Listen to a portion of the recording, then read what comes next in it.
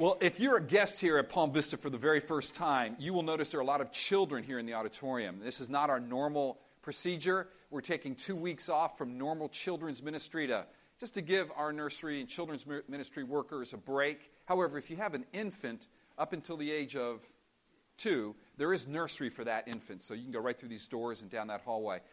But let me just say this to you children. You're here, and it's a great privilege for you to be here this morning because you get to be sitting under the Word of God being preached. And I realize if you're like 3, you're figuring out what does the word privilege mean, Mommy. I understand that. But your parents will explain it to you. But let me tell you this. Pay attention. Listen to God's Word.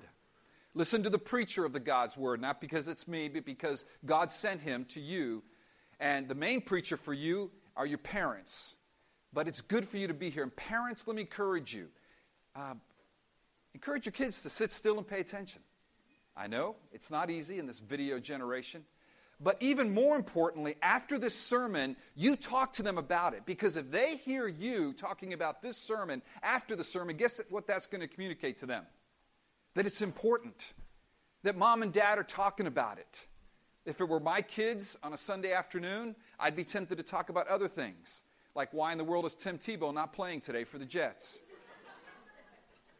If it was still college football season, how about them Gators? I'd be talking about that. So what does that tell my kids? It tells my kids that football is important to me. But oh boy, what I want them to see is a far greater passion for this word. And a far greater passion for my Savior. And for the narrative and the history we're going to read today that's so important about the gospel moving forward to the nations, the conversion, the calling, the commissioning of Saul, the Apostle Paul. His Hebrew name is Saul, Greek name is Paul, Greek-speaking Jew from Tarsus, modern-day Turkey. This is the story today of his conversion. And in this story, we're going to be looking at how God speaks to us and how he uses people in our lives and how he calls men and women.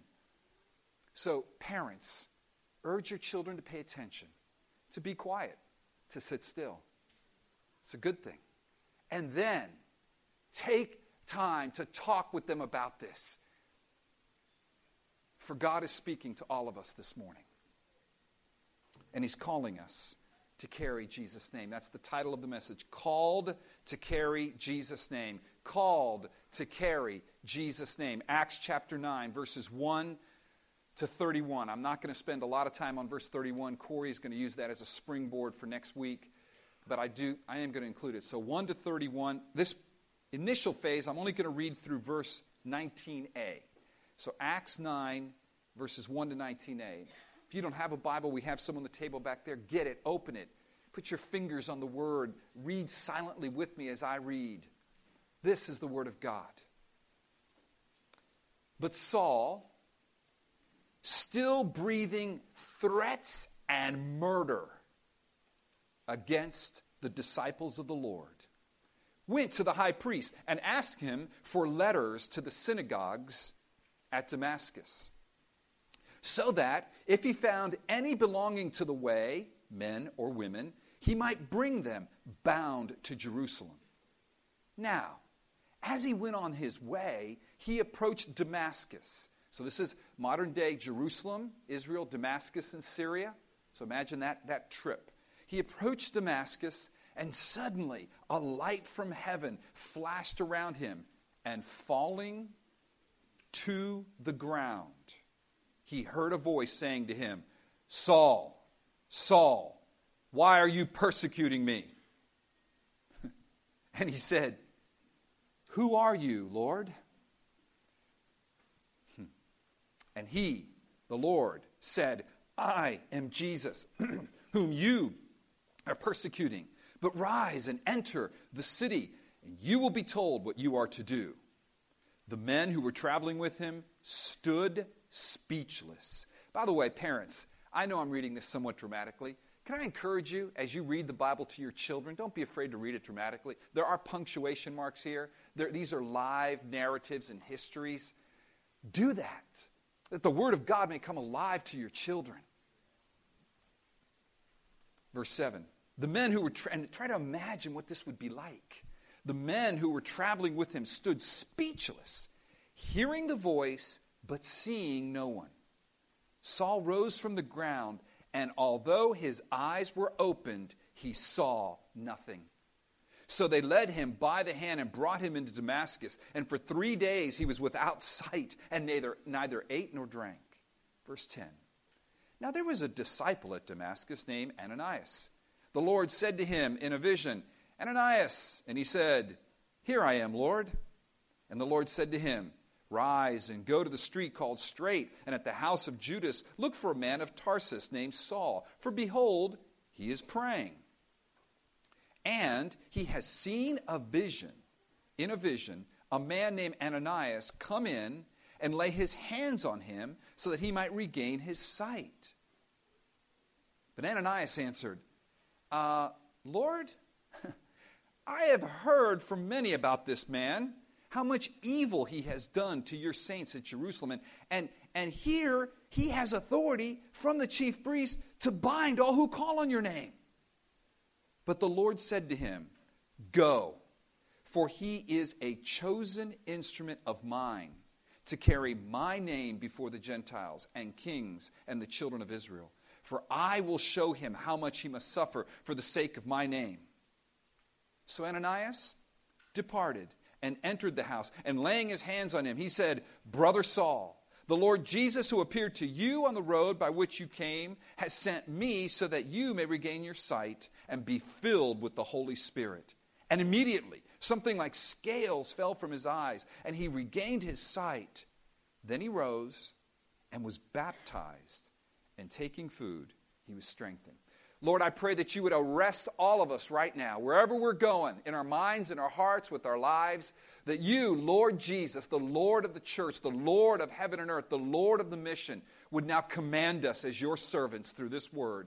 In Jesus' name, amen.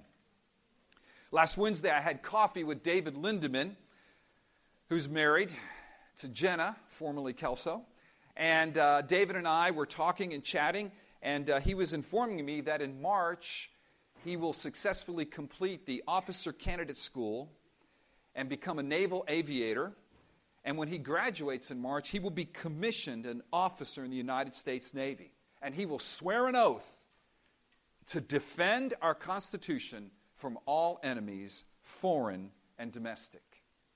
In our text this morning, we have the record of Saul's commissioning to be an apostle to the Gentiles. Here we have the record of the Lord Jesus calling, converting, commissioning Saul to carry Jesus' name to all peoples, foreign and domestic. And though Saul's commissioning is unique, he is an apostle. He's an apostle to the Gentiles, very important for the history of redemption. It is unique, and his calling and conversion and commissioning are unique.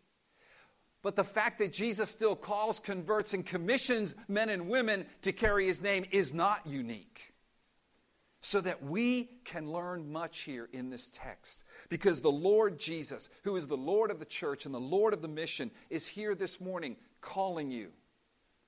Perhaps for some of you, converting you and commissioning us to carry his name to all people, foreign and domestic. The word Lord here, if you search these scriptures, is used 11 times. This text is about the Lord Jesus, the Lord of the harvest, the Lord of the mission, calling and commissioning his people. Like Saul, we are all called, we're all commissioned to carry Jesus' name. God is calling us to carry the name of Jesus into our world. That's the burden, that's the main point of this text. The Lord Jesus calls us to carry his name into our world. The Lord Jesus calls us to carry his name into our world. I pray, friends, that like Saul fell at the feet of Jesus and heard the voice of Jesus and regained the sight that Jesus had temporarily taken from him, and Jesus opened his eyes, and Jesus told him to go and carry his name, and Jesus filled him with the Spirit. I pray the same would occur to you this morning. Nothing is more important. There's a particular burden on my heart this morning for young men and women who are floating, drifting. Some of you are actually opposing Jesus like Saul was. And my prayer is that God would arrest you and knock you down so that when he would pick you back up, you would be a different person. And your life's mission would be different. It wouldn't be the all me, all the time channel, but it would be Jesus. Oh, that's a burden. And only the Lord can do it. But he uses foolish men like me preaching his wonderful word to accomplish his purpose. I want you to feel the tension of this passage. Here's the tension. You've got Saul, look at verses 1 and 2 again, breathing threats and murder. Yes, the word murder there. And he actually murdered people. He killed people, dead, bloody, gross, stoned them to death and approved of it. This isn't some little fairy tale. This actually happened. He was a bad man, a feared man. And he is riding into Damascus with threats and murder against the disciples of the Lord. And he had this letter from the high priest in Jerusalem that enabled him to capture them and to take them as prisoners back to Jerusalem, where they would be tried and most likely executed. Versus the Lord Jesus Christ, the one who is the Lord. Again, 11 times you see the word Lord there. The first time it appears is in verse 1, the disciples of the Lord. So who's going to win? Saul breathing threats and murder with the authority of the high priest, or Jesus Christ, who's really nowhere to be seen, and his disciples are here on earth, and we just have read about Stephen being horribly murdered and stoned to death, and there's a pressure underneath them. Who's going to win? Do you see the tension? Do you feel the tension? So let's step into that tension.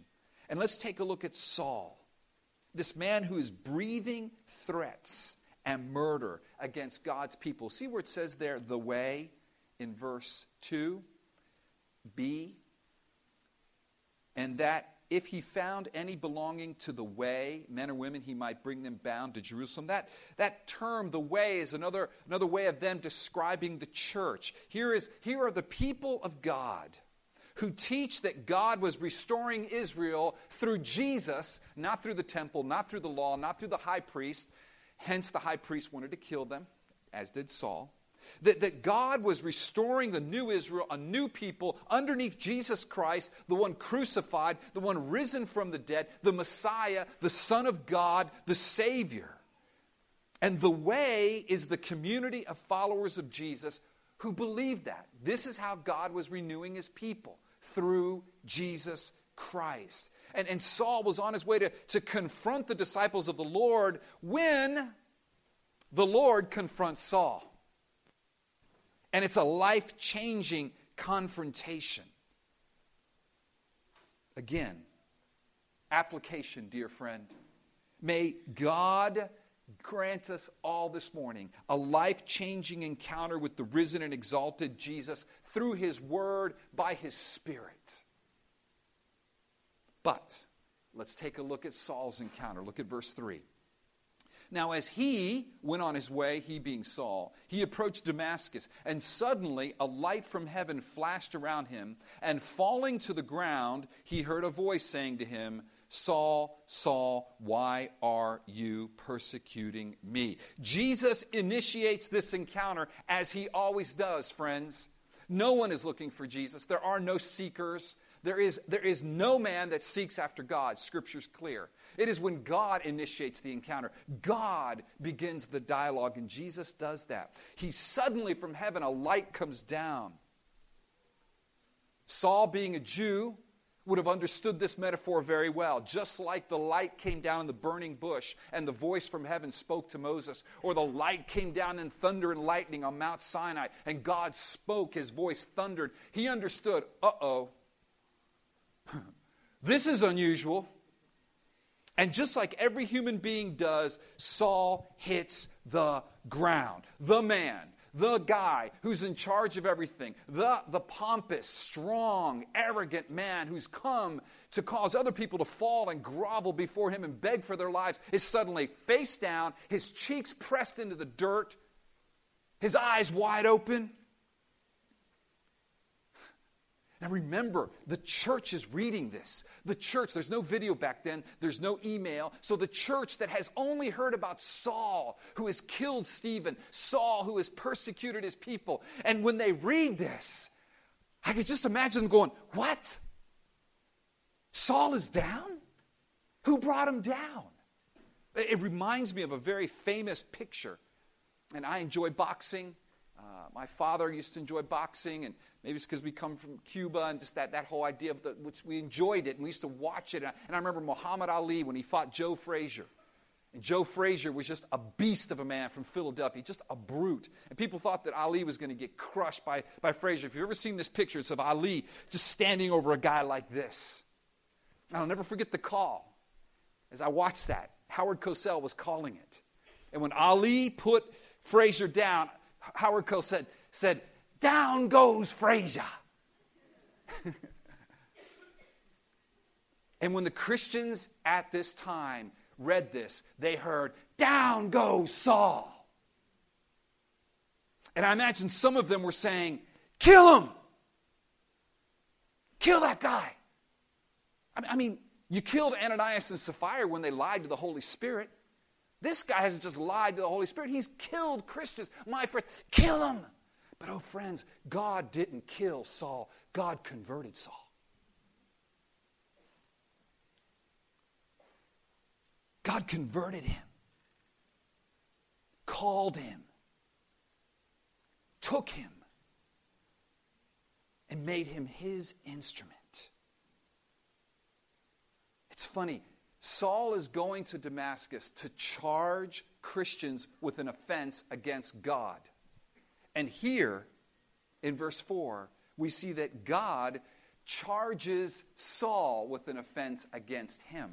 Look at verse 4. And falling to the ground, he heard a voice saying, 4b, Saul, Saul, why are you persecuting me? Hear this question, why are you persecuting me? The point is becoming clear to Saul. I have been persecuting Christians. I have been persecuting those of the way. And now this voice from heaven, and there's light, and I'm down, and down goes Saul. And I know this is serious. I think I might be in trouble here because he's saying that I'm persecuting him. But wait a second, I'm persecuting them. If he says I'm persecuting him and I'm persecuting them, then they must be together.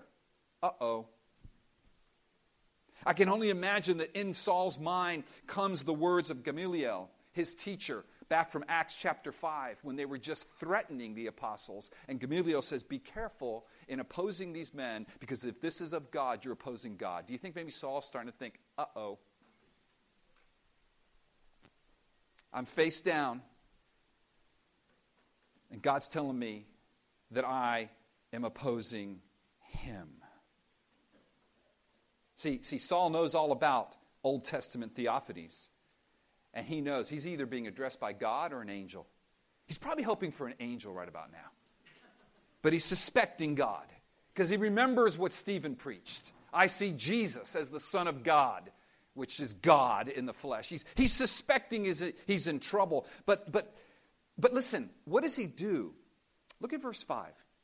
He asks a question. And he said, who are you, Lord? Now remember, it's more than likely that Saul never saw Jesus Christ. I think Jesus appeared to Saul because later Paul says that he had a personal encounter with Jesus. I think that Jesus appeared to him and he saw him and no one else saw him because remember, they heard but they didn't see. But he didn't recognize Jesus. You know, they didn't have photos back then. Like Jesus' picture wasn't in the post office as one of the 10 most wanted Jews, in Jerusalem. He didn't recognize him. So he asks a legitimate question. Who is Jesus? Now, here's the question I have for you. Those of you who do not know Jesus, I'm speaking to you, unbeliever. That's right, you. You who I pray God put down in the ground. I pray he puts your face down in the ground right now because of kindness. And I'm asking you, do you recognize Jesus? Not the pretty little fabrications of this world. Yeah, I never get the blonde-haired, pink, rosy-skinned Jesus, in the manger. I saw one the other day. I'm like, excuse me. This is a Jewish man from the Middle East. Blonde, curly hair. What is this? We fabricate Jesus. Do you recognize Jesus? Unbeliever. Do we recognize Jesus? As your face is on the ground, do you hear his voice? Oh, hear his voice through these words. Hear his voice through my preaching that he is the Lord of his church and he's the Lord of his mission. And that's how Jesus identifies himself in 5b. I am Jesus whom you are persecuting. And after identifying himself as Jesus, he says, I'm the one that oversees the church. I'm the one that directly oversees the mission of the church. And therefore, Saul, I'm about to give you your commission. Read it with me. Verse 6. But rise and enter the city, and you will be told what you are to do. Saul, who came to Damascus and was going to enter Damascus with command from the high priest to persecute the Christians, is intercepted, has an encounter with the risen, reigning Lord Jesus, Lord of the mission, and now he has a new mission. He has a new commander. He's been commissioned in the Lord's army. Saul took the initiative to go to Damascus.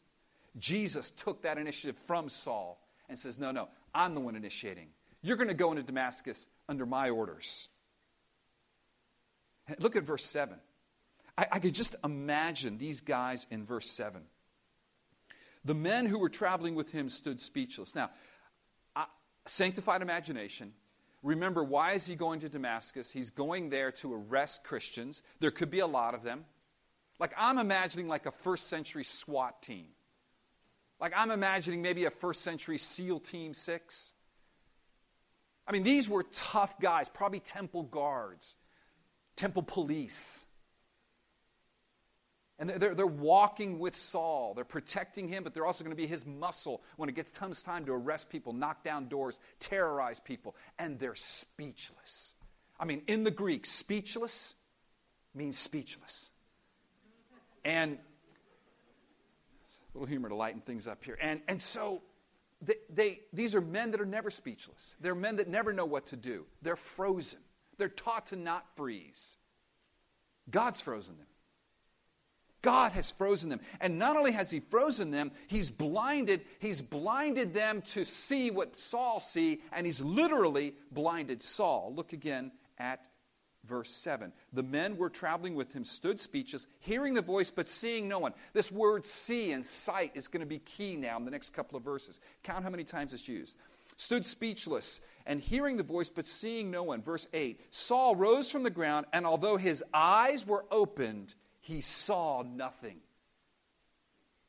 Can you imagine that? Down goes Frazier. But at least Frazier didn't lose his sight. I mean, Paul gets knocked down, knocked out, and his vision is taken from him. So they led him by the hand and brought him into Damascus. And for 3 days he was without sight and neither ate nor drank. Saul is blinded.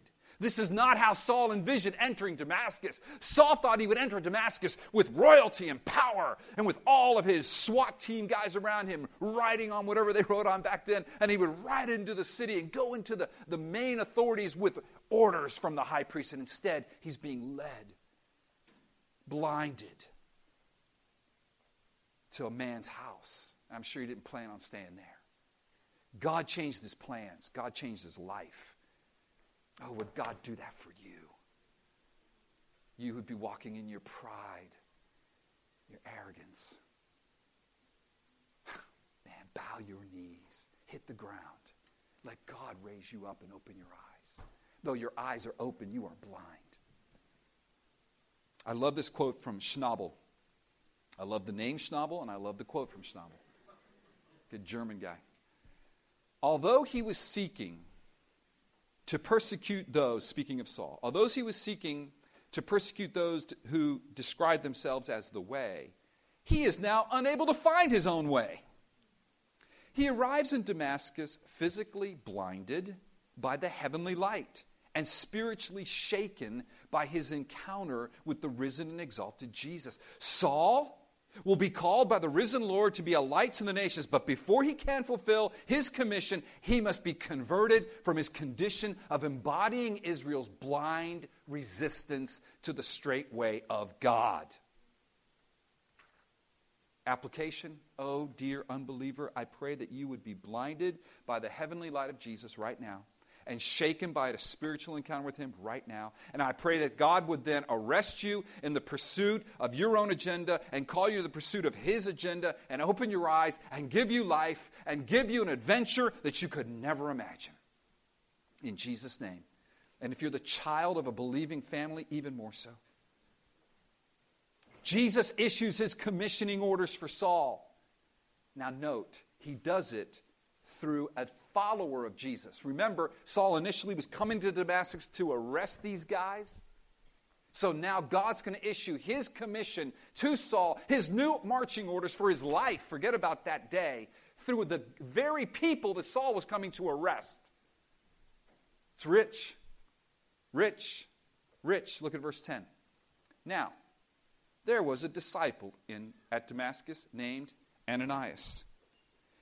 Now, we know from other scriptures that Ananias was a devout man. He was a devout man. And we may assume that Ananias was one of the leading believers in Damascus, the very man Saul may have targeted to arrest.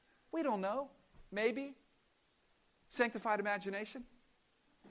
He's got intelligence. He's got spies in Damascus. Who are the leaders of the church in Damascus? Who are we going to target when we go in there to arrest people? Bottom line is this. He was going to Damascus to arrest, interrogate, punish, extradite Ananias back to Jerusalem to perhaps execute him if he has successfully carried out his original mission. But what a turn of events. What a turn of events. Saul, who was going to arrest Ananias as the disciple of the Lord Jesus, now sits waiting for Ananias, having seen him in a vision, to come pray for him so that he might receive his sight. And much, much more. Isn't that amazing? It's unbelievable that God would do this. It's actually very believable. See, Ananias, unlike Saul, did not have to ask Jesus who he was. Look again here. Look at verse 10. Now there was a disciple at Damascus named Ananias. The Lord said to him in a vision, Ananias. And what does Ananias say to him? What does he say to him?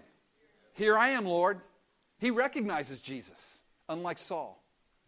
So now I'm speaking to you, believer. To you, believer who recognize Jesus. To you, believer who are sitting in Damascus thinking about the Sauls that are coming to kill you and persecute you, thinking about the people, the last person in the world that you think God would ever call to use. And I want to challenge you as you listen to the Ananias narrative and ask you to have the faith of Ananias, because put yourselves in this man's shoes.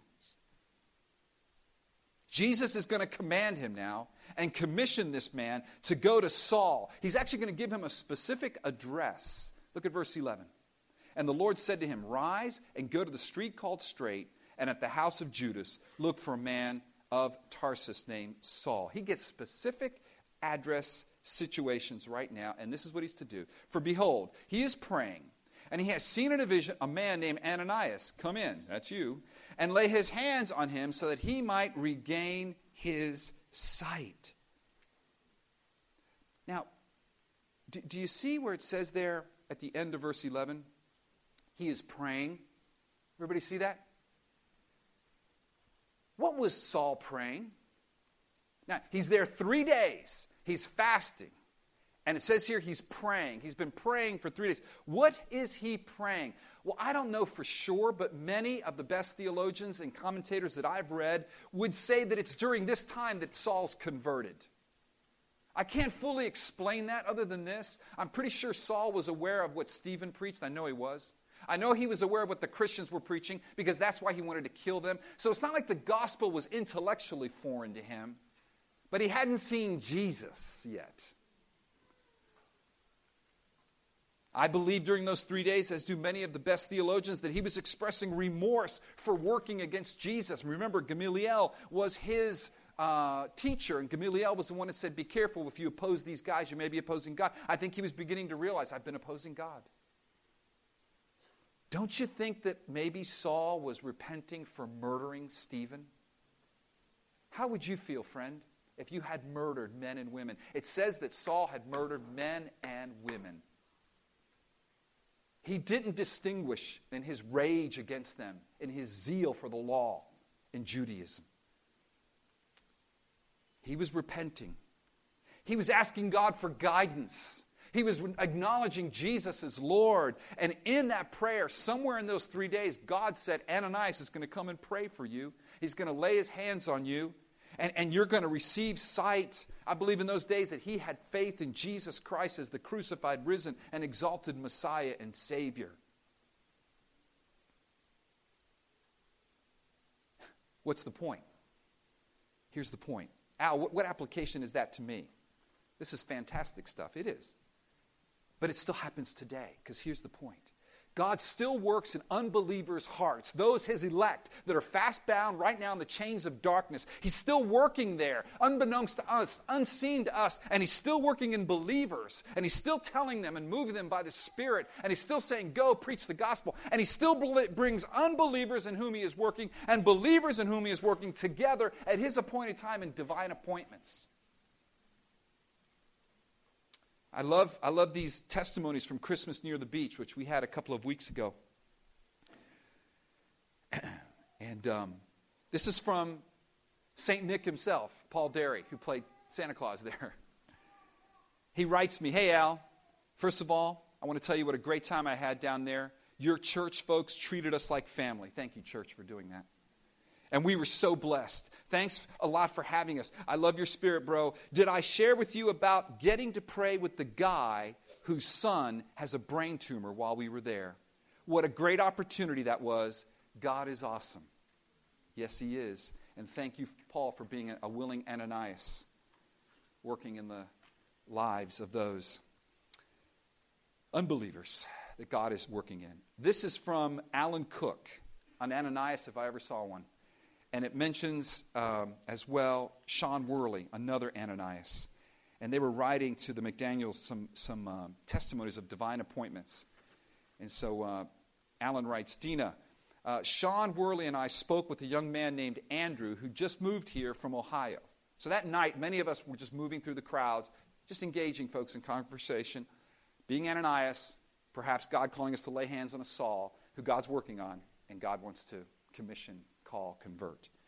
So Sean and I spoke to this young man named Andrew who just moved here from Ohio. He was attending with his cousin. He's working here and living with his cousin at this time. He told us that, quote, this event was God appointed, unquote. He's interested in attending our church, and we gave him a church card. And then Alan talks about how he and Lloyda met with another woman. She had grave needs, and he said this woman read the backs of our shirts and didn't understand what it meant to ask for prayer. So we had these red shirts on the back, says, if you need prayer, just ask me. And she didn't understand it. She didn't even know how to pray. And she began to share her heart with Alan and Lloyda about prayer needs in her life. And then the final one, I love this. This is Alan. I also spoke with another man whose name was Andy. He was from Trinidad. He's handicapped with just one leg and walks using a crutch. He left and returned with his wife after we spoke initially. He was very glad we were there. I invited he and his wife to church, gave them a Palm Vista card, and they both seemed interested. He really enjoyed the steel drum band. If you were there, that was amazing. Ananiases, who understand that God is working in Sauls. And do we have the faith to go and be used of God? Because listen, let's face it, it's hard, isn't it?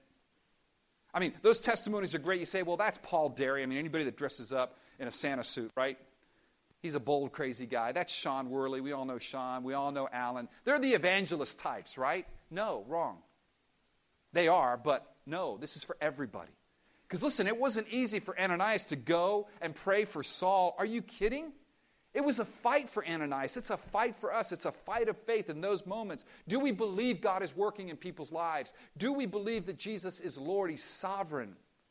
Put yourself in Ananias' shoes. Well, let's do it. Look at the text again.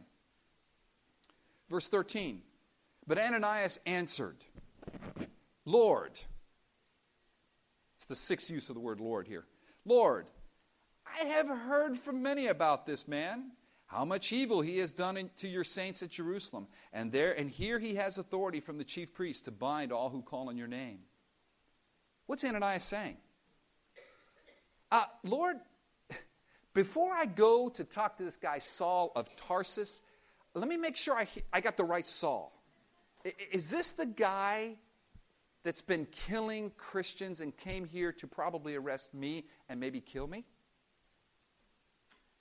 All right, so let me bring it down a little bit closer. It would be like one of you hearing from the Lord before Osama bin Laden died, that the Lord would say, I want you to go fly to Pakistan, to Tora Bora, and climb into one of those caves because I've converted. I mean, Osama bin Laden is now, he wants to talk to you. He's waiting for you. You're going to go pray for him. And he's going to, his sight's going to be restored. You would say, okay, that was the pizza I had last night. I'm not even getting close to him before they kill me. And not only that, what would most of us think? Pray for him? Oh, no. Give me a gun. I'll kill him.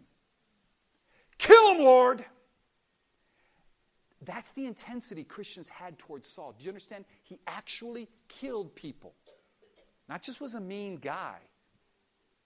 This was a bad person. And he says, are you sure, Lord? A, because I don't want to get killed. And B, I don't even know. I mean, do I really even want to pray for this guy? I want him blind, so he can't find me. God says, I'm not going to kill him. I'm going to convert him. Will you obey? Will you obey? Oh, Christian, Ananias, will you have faith that God is working in people that you'd prefer he perhaps either kill or move out of your life?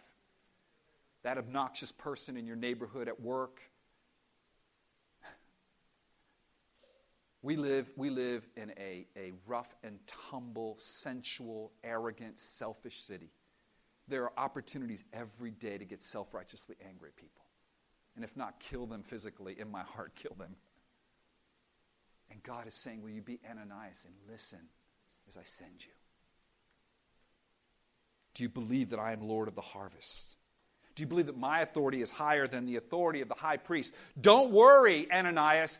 Saul came here to be an instrument of the high priest to kill you, but I am making him my instrument to carry my name. That's what the text says. Look what the Lord answers Ananias, verse 15.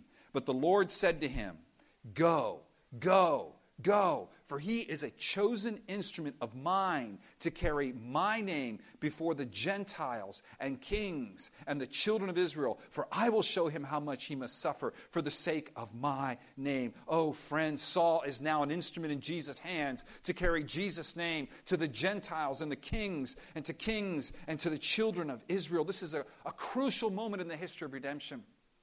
And Ananias has faith, and he ends up going. He goes, he obeys his Lord. Verse 17. So Ananias departed and entered the house, and laying his hands on him, he said, Brother Saul. I believe Brother Saul, that means that Saul's converted at this point. Remember those 3 days of prayer and fasting? Brother Saul, the Lord Jesus who appeared to you on the road by which you came has sent me so that you may regain your sight and be filled with the Holy Spirit. Verse 18, and immediately something like scales fell from his eyes and he regained his sight. Then he rose and he was baptized. You see this happening all through Acts now. I mean, the Ethiopian eunuch, those to whom Peter was preaching, the people in Samaria. When the gospel is preached by the power of God through humble servants, whether they're apostles or whether they're just servants like Philip, and then they ask, what must we do to be saved? Is have faith in Christ, and you will see typically baptism. So he's being baptized for his sins. He's being baptized for the washing away of his sins. It's the sign of the covenant that Jesus has saved him and washed him of the sin of murdering people. Do you think Saul was excited about Jesus? His sight is restored.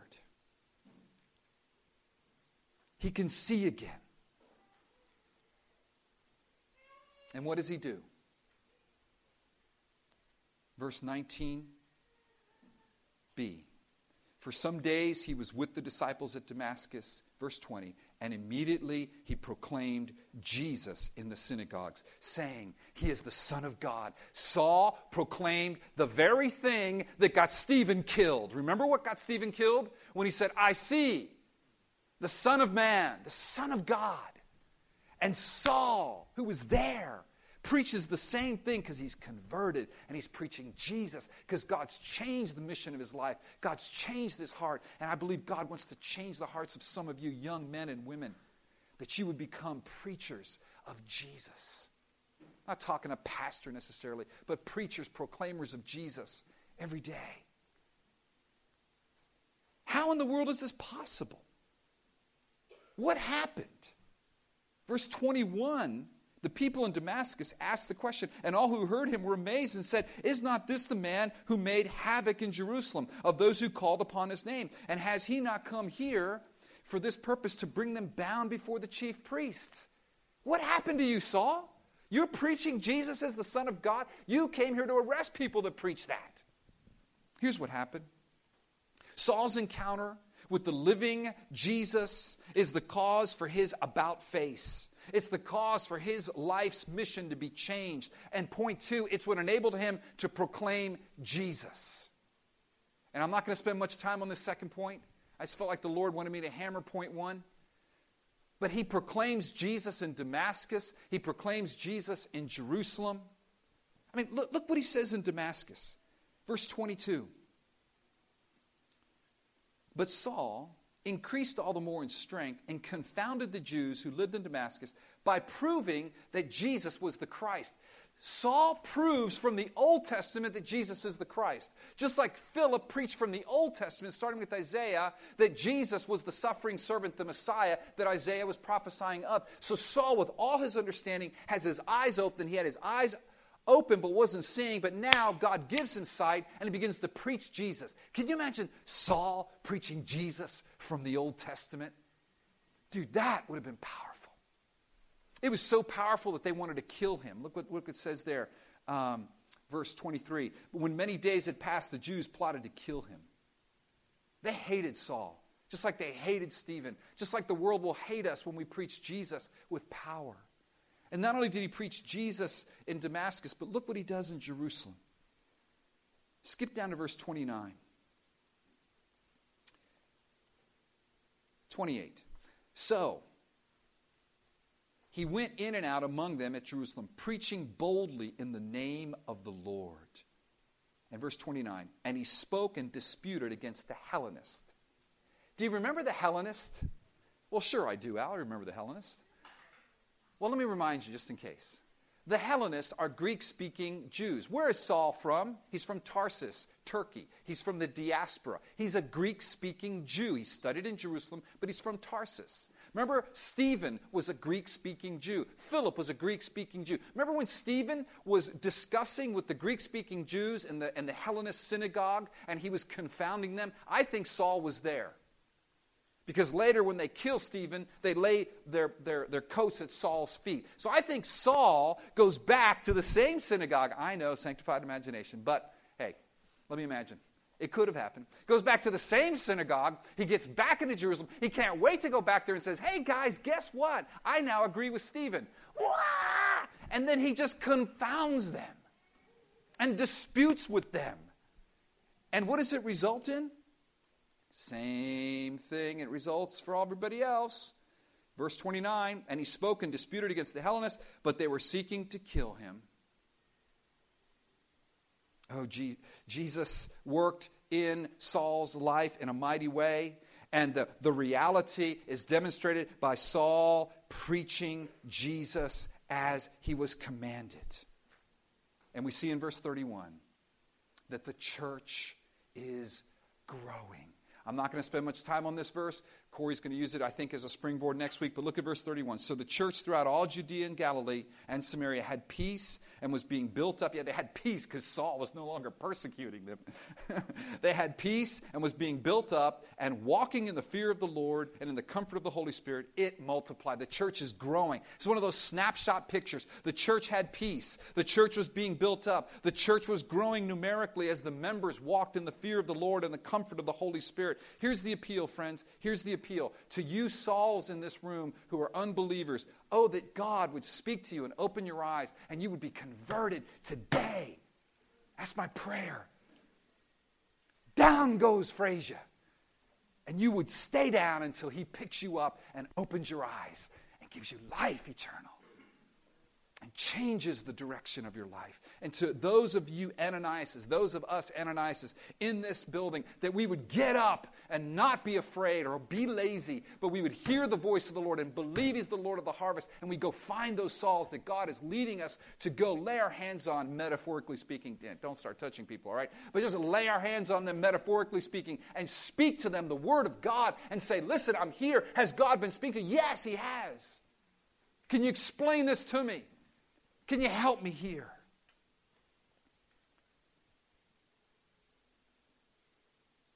Friends, meeting Jesus changes everything. And my prayer is that we would encounter Him right now. That He would change us from passive and lethargic Christians to aggressive, motivated Ananiases, so that the church might grow. Bow our heads in prayer. Worship team, please join me. Community group leaders, would you come up as well? Father, I pray that you would begin to work in our lives in ways that are beyond just being nice little Christians. Lord, I don't want to be known as a nice guy. I want to be known as a man who is under the command of the Lord Jesus. And I want to be known as a man who's willing to go into places and lay hands on men like Saul, who the world, even Christians, would condemn. Murderers, men and women who have hurt the church. Perhaps a political figure, perhaps someone's coming to mind right now. That person that we think is the furthest away from Christ, the person we would actually wish harm to, the person we wish you would take out of the picture, maybe even kill. We'd be standing over them and saying, kill Saul. But you're saying, I'm going to convert Saul. Because, Lord, which one of us doesn't deserve to die in front of your holiness? And when we were down, you had mercy on us and lifted us up and opened our eyes. Lord, I pray that we would behold you, the Lamb of God, and it would change us.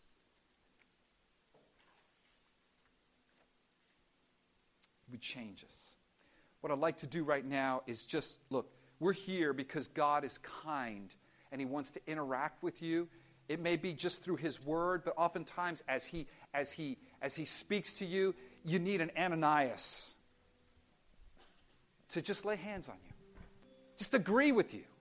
Humble yourself. Come to the Lord. Just say, help me. I want to change. I want to have faith. If you're not a believer and God is speaking, come right now and say, I am bowing my knee to Jesus. Would you help me? I don't even know what to do.